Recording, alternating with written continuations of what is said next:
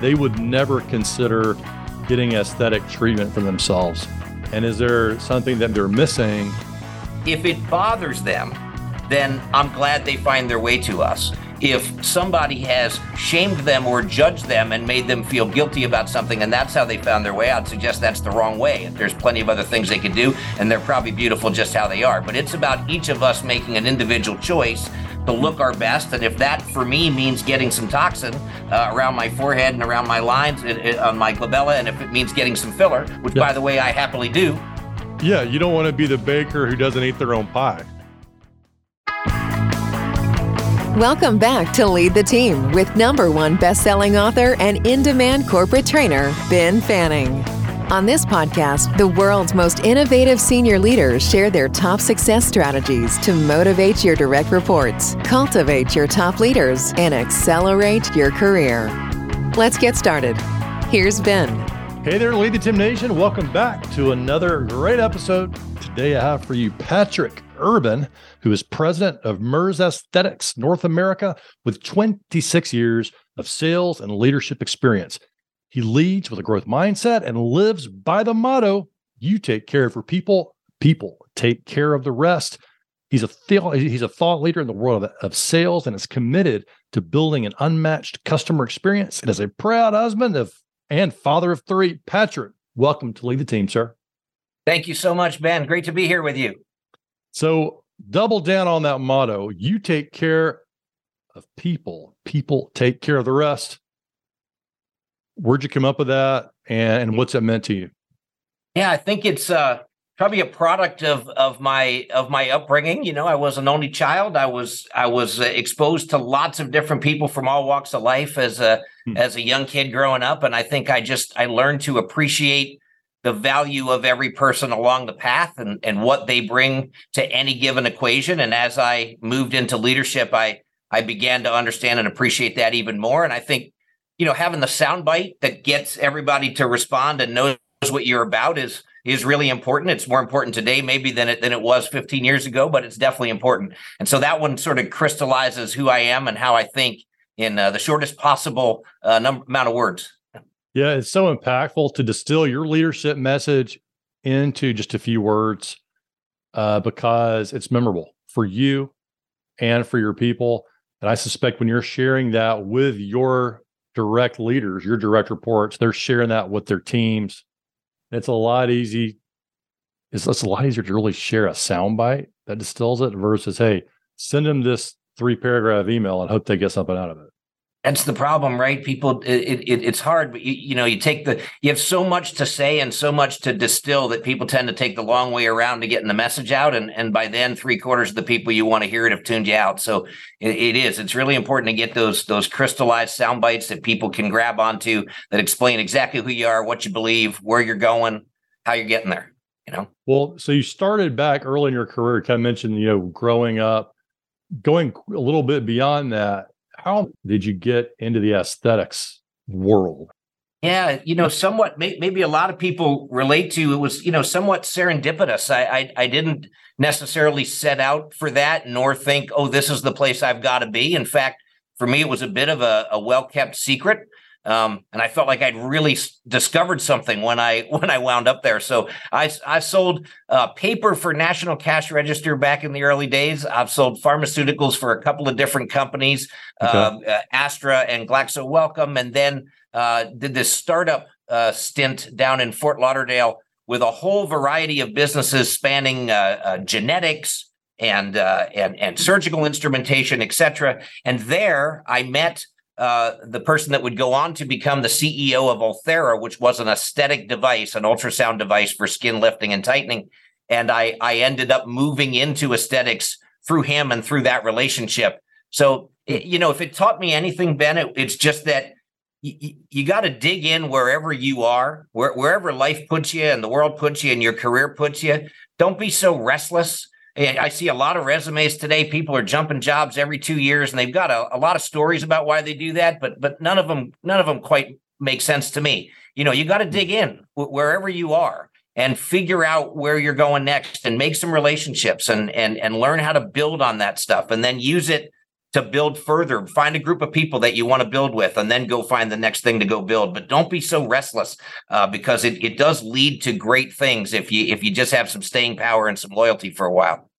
Reminds me of the phrase, grow where you're planted. Yes. Maybe you should dig another great soundbite, Ben. Another great soundbite. There you go. Grow where you're planted, everybody. So here you are in the aesthetics world over at Merz. Why is the mission of Merz so important? I think, again, it gets down to that crystallization of what we're about. And can everybody buy into that? And can every patient and or provider buy into that? We say that our mission is to help people to look better, feel better, and live better. And I think for a long time, aesthetics in general, and when I was an outsider to aesthetics, in general, it felt like more of a vanity play. It's reserved for a certain demographic, a certain patient type or person type that's going to go and get these treatments. And once you get on the inside of it, and certainly with the evolution that we've seen in our industry and in our society, I think we now understand it's not about that at all. It's about confidence. It's about all of us as humans finding that which makes us confident. And so if what makes us not confident is something about ourselves that we wish we could change, and we have the power to change it, then we should do so. Because I always maintain confident people do great things. And so however you need to get there and find that level of confidence. So a lot of our audience, a lot of business leaders, he might be saying, you know what? I don't get it. Like that's for social media. That's for social media, influencers. And yes, there's a place for social media. I'm on social media an awful lot. What do you say to those leaders who think that, hey, I just don't get it? And no, not for me. Get aesthetics in general and what we do, you mean? Yeah. Well, get what you do, or maybe it's not for themselves. Like they would never consider getting aesthetic treatment for themselves. And is there something that they're missing?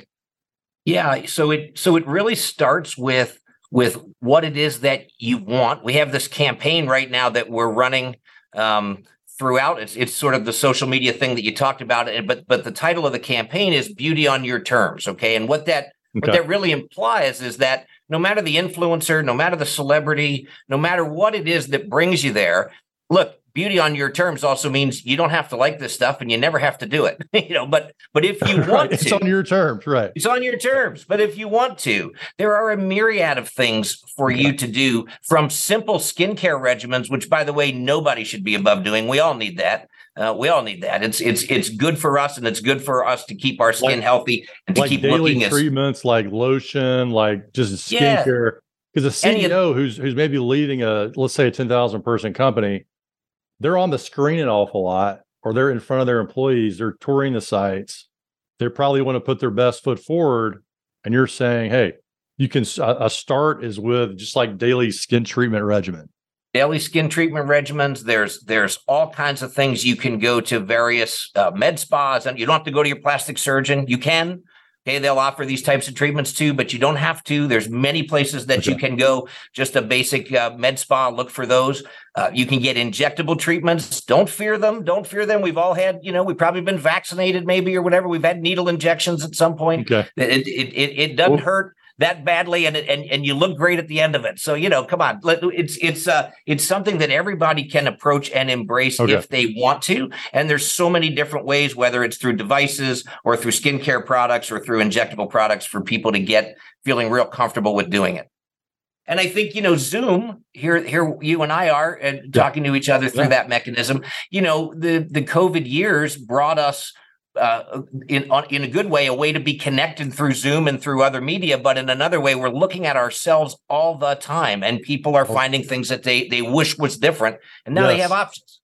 Yes. So go there. So during the pandemic, did you see, due to the Zooming of the world, and you just are seeing people's faces so much more closely, than you normally would, particularly. Did you see aesthetic treatments increase? Yeah, we sure did, Ben. That was a major upswing. We like to think of it as the COVID rebound from an industry standpoint, right? Because COVID shut everything down, so you didn't have any business flowing for a while. But then based on this phenomenon that you're talking about, and was called the Zoom boom. We had this upward trajectory in patients coming, never before, first time.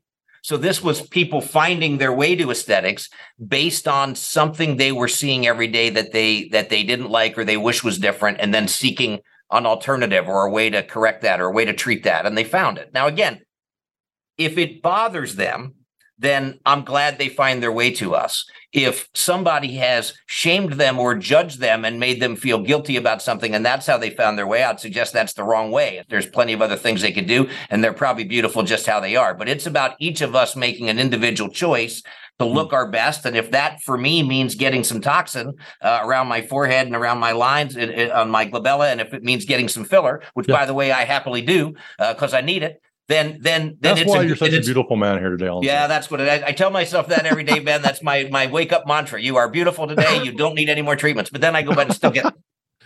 Well, yeah, you don't want to be the baker who doesn't eat their own pie, right? Exactly. So you want to take part in it.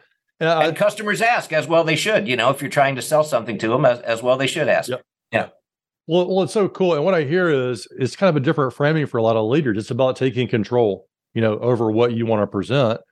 And you're getting results potentially as a leader, and then maybe you still want to take advantage of this and just test it out. It sounds like a great way to do it. And I think just the skincare regimen for people who are high stress, on the go, they're in planes a lot in dry environments. We know that stuff's not good for your skin necessarily. And so having a way to combat that, I think at a minimum, it sounds like a great thing to do. And then secondly, I love how you position it as, hey, you don't have to start with adding something. Right. Maybe it's something you want to take away and try it.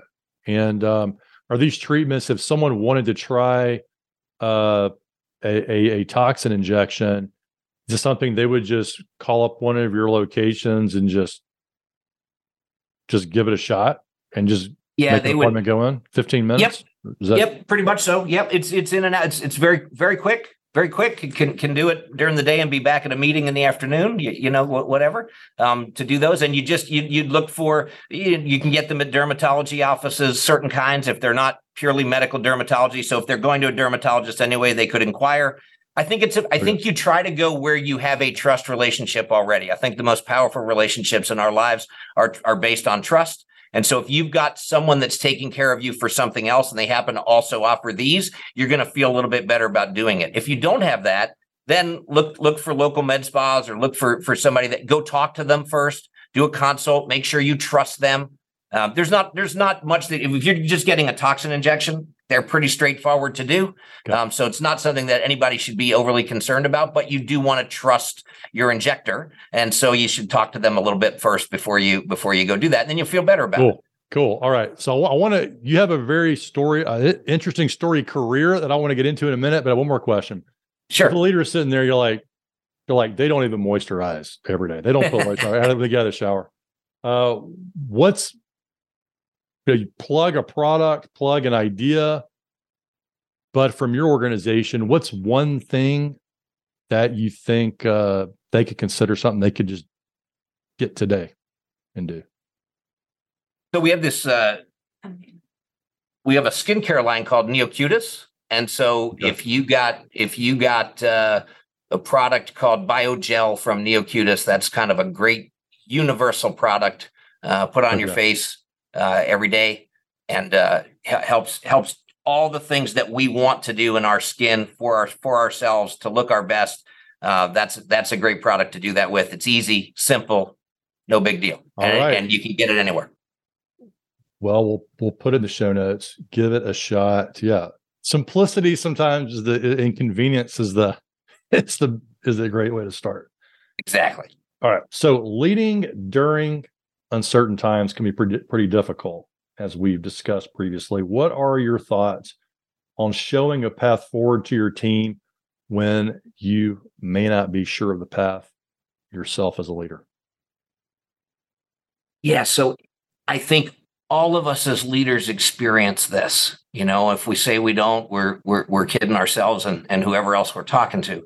We all have those moments, right? And so it is so important that we're projecting the right thing to those who trust and rely on us. And yet at the same time, it's important that we understand ourselves. Hey, I'm not really sure just yet. So how do I blend those things? And for me, it's always about, you've got to get conviction and confidence around at least a part of the path that you can show everybody and get them to buy into. And then once you've got that piece of the path, here comes the trust word again. You've got to trust yourself that as you establish some trajectory on that journey to uncertainty, the view changes. As you get higher up the mountain, the view changes and the path becomes more apparent. You've got to trust yourself to build that with your people to its eventual conclusion and outcome. I think too many people start by feeling they've got to have the end result or outcome absolutely in hand. It's not necessarily true. Some of the greatest journeys in life happen because we start on a path that seems solid. We do it with people and we figured it out as we go. And we build to something great. So for me, I had to practice this. I had to put this into real practice because in our organization, going back maybe 5-6 years ago, we had a situation where we had made a structural change within the company that we thought at the time, everybody thought at the time, would be helpful to compete better. But as certain things like that work out, it didn't prove out to be. The marketplace didn't accept it the way that we thought, and it resulted in a lot of turnover. It resulted in a very downward trajectory for the business, and it resulted in our then CEO, along with some other executives, moving on to different pursuits. And I was just running sales at the time for the company, and we have a parent company in Germany, and they ran everything at that time. And I was elected to be, and I was informed that I would be interim CEO. Now, I had the least tenure of anybody on our leadership team, and I was being placed in this interim CEO role while they were very transparent that they were going to go, at the time, search for a real CEO, right? Because they knew I wasn't yet ready for it, but I was the person elected to sort of stabilize the ship, if you will. Wow. Now, you want to talk about, if I'm being real honest, you want to talk about lots of questions of, okay, am I really ready for this? What do I have to offer? There's a lot of people relying on me. I've got, these folks have placed a tremendous amount of trust in me, and I owe them something for that. And so there's all those emotions that come into play. It's about how do you make the strongest possible connections with people, understanding that you're not with them every day, you're not in front of them every day. So you've really got to, the way I say it is, you've got to push yourself out of your own comfort zone if you wish to make a connection with others, especially an audience or a group, that you're not standing in front of every day. If I'm not willing to be a little bit vulnerable, transparent, authentic, and push myself outside of a boundary that makes me comfortable, they are unlikely, given the noise of the day, to receive anything that I have to offer them. So it's incumbent on us, I think, as leaders to push ourselves beyond our own boundaries so we can reach through to others. And once we have that connection, let's do something great with it. Yes, let's make numbers. Yes, let's grow a business, but let's do something great with all of them as well. Want to boost your productivity and decision-making? Get vital insights from each episode delivered directly to your inbox. A great resource, whether you've listened to the episode or not. Go to benfanning.com/insight. Yeah, you mentioned the word vulnerability. That is not an easy word for leaders. It's an easy word to say, but it's a whole different element of, hey, I'm going to be vulnerable with my team. What's a way that you've been vulnerable with your team or with your customers that's been helpful for your leadership style? Yeah, I just think, especially during question and answer sessions as a chance where you really get to practice it. I mean, you could do it in a staged talk, let's say a presentation of some form, but it may or may not come across as vulnerable. It may come across as acting. You never know. If it's not spontaneous enough, people may not receive that. But when you do like open question and answers, I think there's always a chance for you to show a lot of yourself and to show. Now, again, it's a blend, as all life is, right? It's a blend. So you're not showing yourself to be so vulnerable that they question whether you can be confident and decisive. So these are all elements that have to blend together. But you're certainly giving them a window into the soul. Yeah, exactly. Yeah. You're trying to give them a window into the soul and a window into how you think and a peek behind the curtain, if you will. Question and answer sessions, I know it's a little dangerous, but they really shouldn't be staged and they shouldn't be filtered. Like that's the way you get yourself to be vulnerable and authentic is you stop trying to script everything that you do, and you trust yourself that you're in the role for a reason, and you trust yourself to be yourself and to connect with others as you always have. Great leadership hack. Probably not one a lot of people expected. What's the way to be vulnerable? Well, y'all just stop. Just don't script everything. Right. And you said trust yourself to act in the moment, to be who you are and respond in a positive way. I really like that. You talk about motivating teams, and that's a big focus of yours. What's a role of a leader when it comes to motivating teams?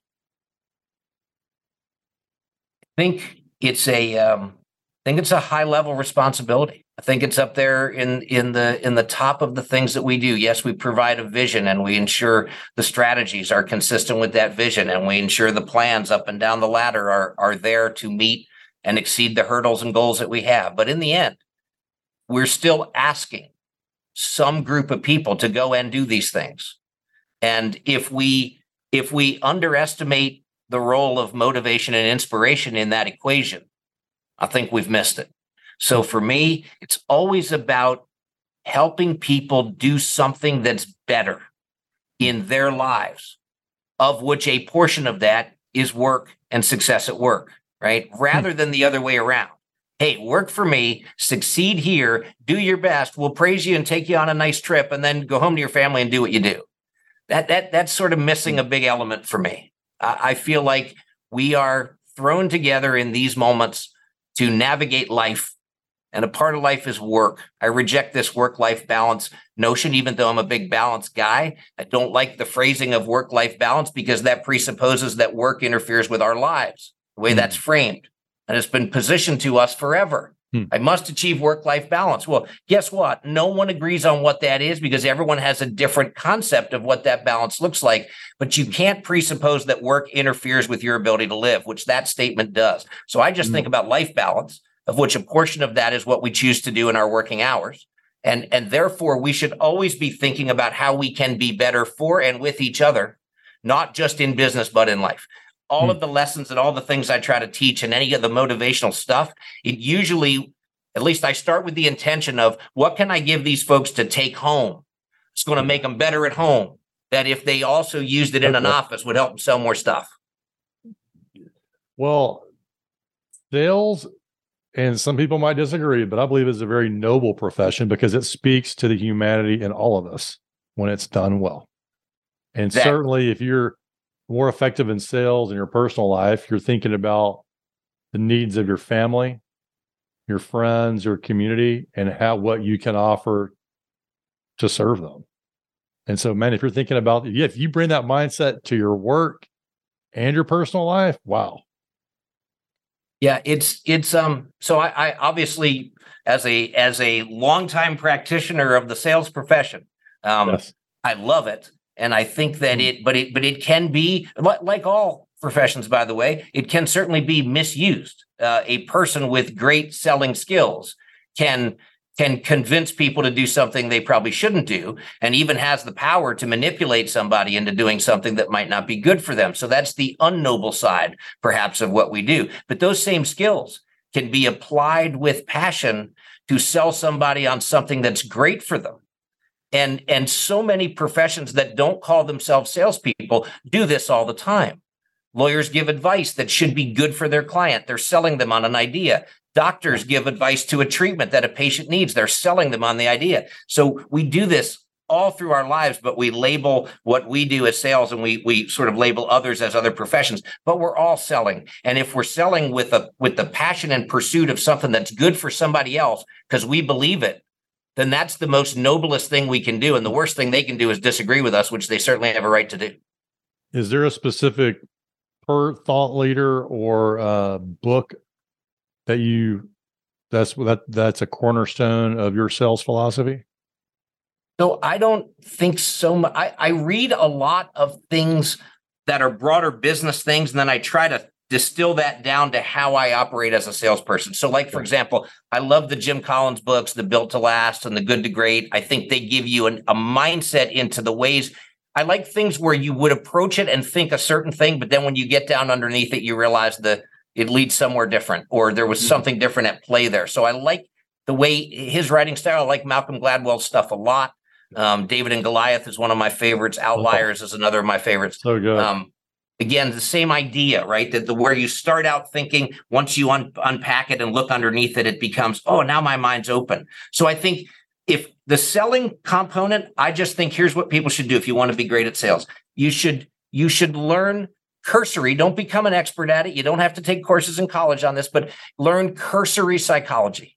Like really study elements, read people that write. Gladwell does this fairly well. He writes about the psychology of things and how people make decisions and make ideas. This is really important because if you understand yourself, which you can do through psychology, and you understand the other person or your audience somewhat psychologically, then you know how to reach them. And that's what's so critical. Everybody worries about what you say, that, oh, if I just had the right verbatim, if I just learned the right phrasing, if I just had the right product knowledge, I can convince anybody of anything. That's not true. It's about what they hear. It's not about what you say. So your obligation as a leader or as a salesperson is to figure out what they're hearing, because 10 different people may hear 10 different things, even though you've said it the same way. So it's incumbent to understand the psychology of that individual and how to get through to them, how to make sure that they receive the information you have. So good. Like the first step of any great sales conversation, as I was taught, was it's not to say anything. It's just to ask a question and then get out of the way and let them explain their position. And through that, you reveal their psychology and what, the best way to communicate with them, regardless of where you go with it. It's so perfect, right? This idea of questioning to get at the psychology. That's exactly right, Ben. That's how I've always practiced it myself and what I've come to believe. And then again, there's this idea of questioning. And when you understand psychology, here's what you also understand. And this will help you sell anything to anybody. You've got to ask the next level questions. The first questions are the easy ones that get the conversation going. But the answers they're giving you are not the meaningful answers yet, because you haven't built enough of a relationship to get to their vulnerabilities.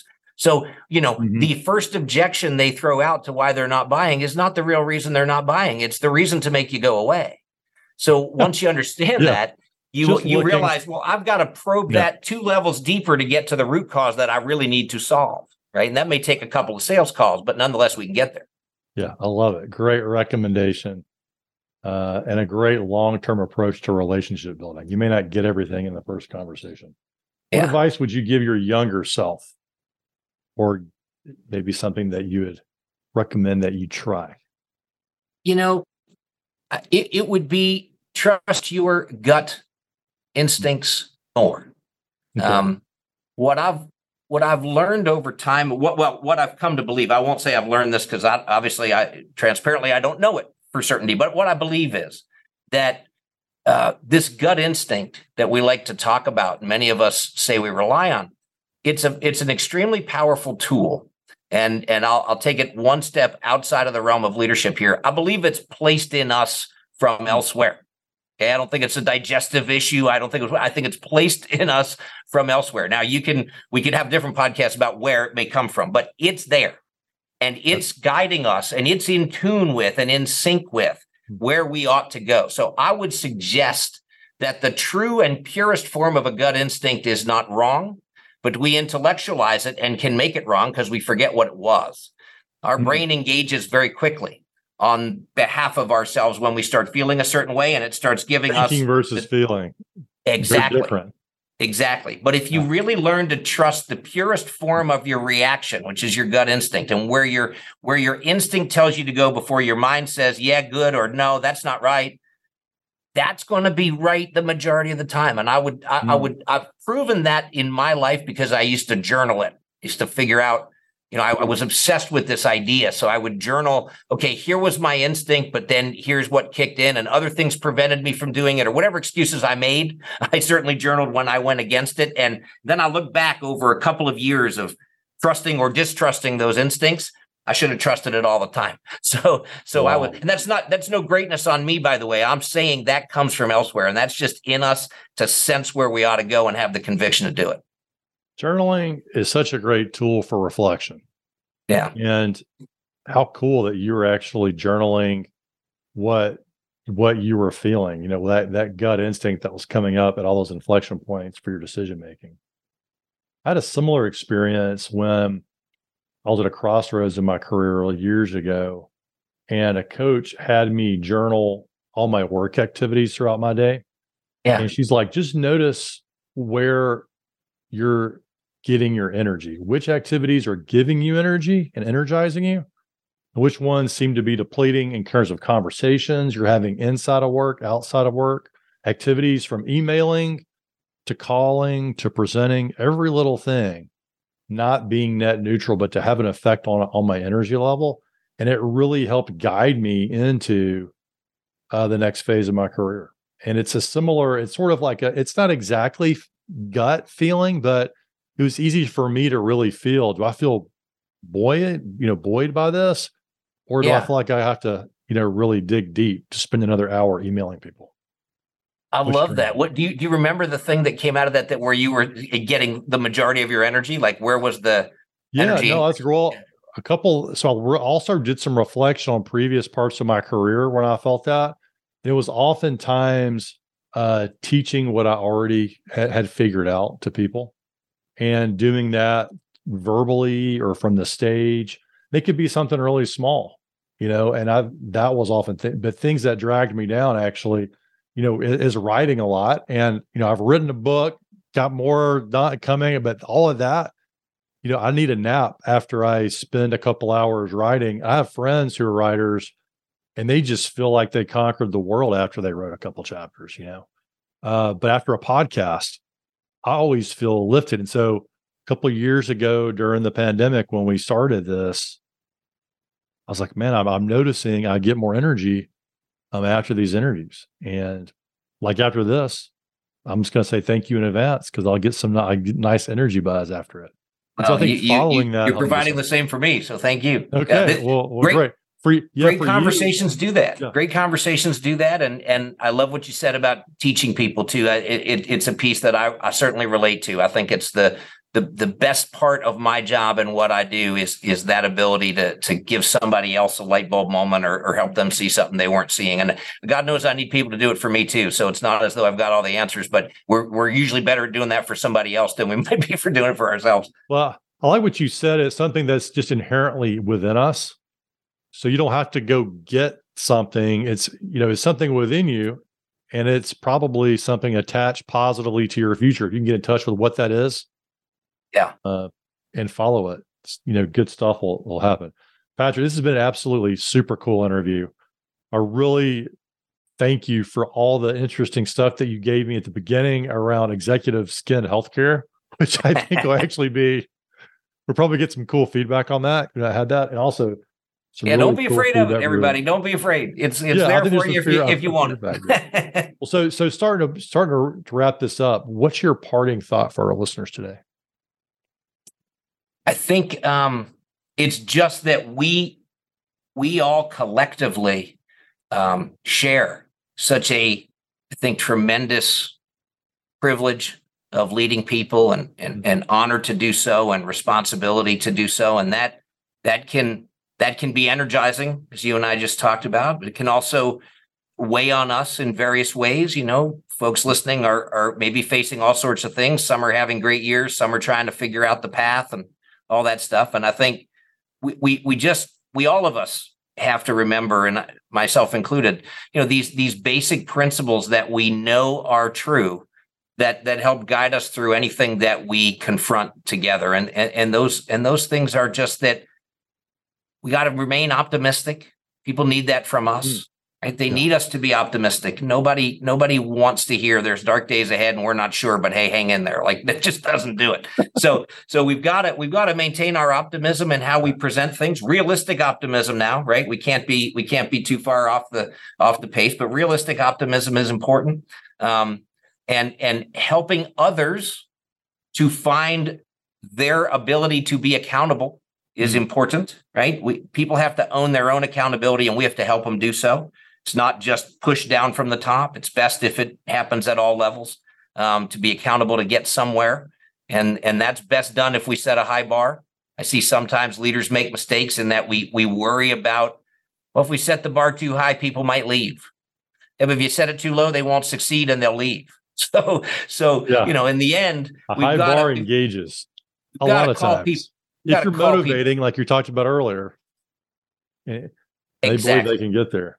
Exactly. So I think those are critical components, but we're all in it together, sort of as this community and spirit of folks that have taken up this banner and lead for a living, if you will. And it's a special club, man. I think it's a special club. So I'm proud to be among so many others that do it and I know do it well. Thanks for coming on today, Patrick. Thank you so much for having me, Ben. If you're an executive at a crossroads in your career and thinking about quitting, do this before you do anything else. Head over to benfanning.com/quit to receive a free signed copy of my #1 best-selling book, The Quit Alternative, the blueprint for creating the job you love without quitting. You'll learn the critical questions you must answer before you make such an impactful decision. Go to benfanning.com/quit to get this valuable resource for just the cost of shipping. Ben Fanning is a #1 best-selling author, Inc. magazine columnist, and CEO of the Fanning Group, an international consultancy and corporate training company. To learn how they can help your organization, go to benfanning.com.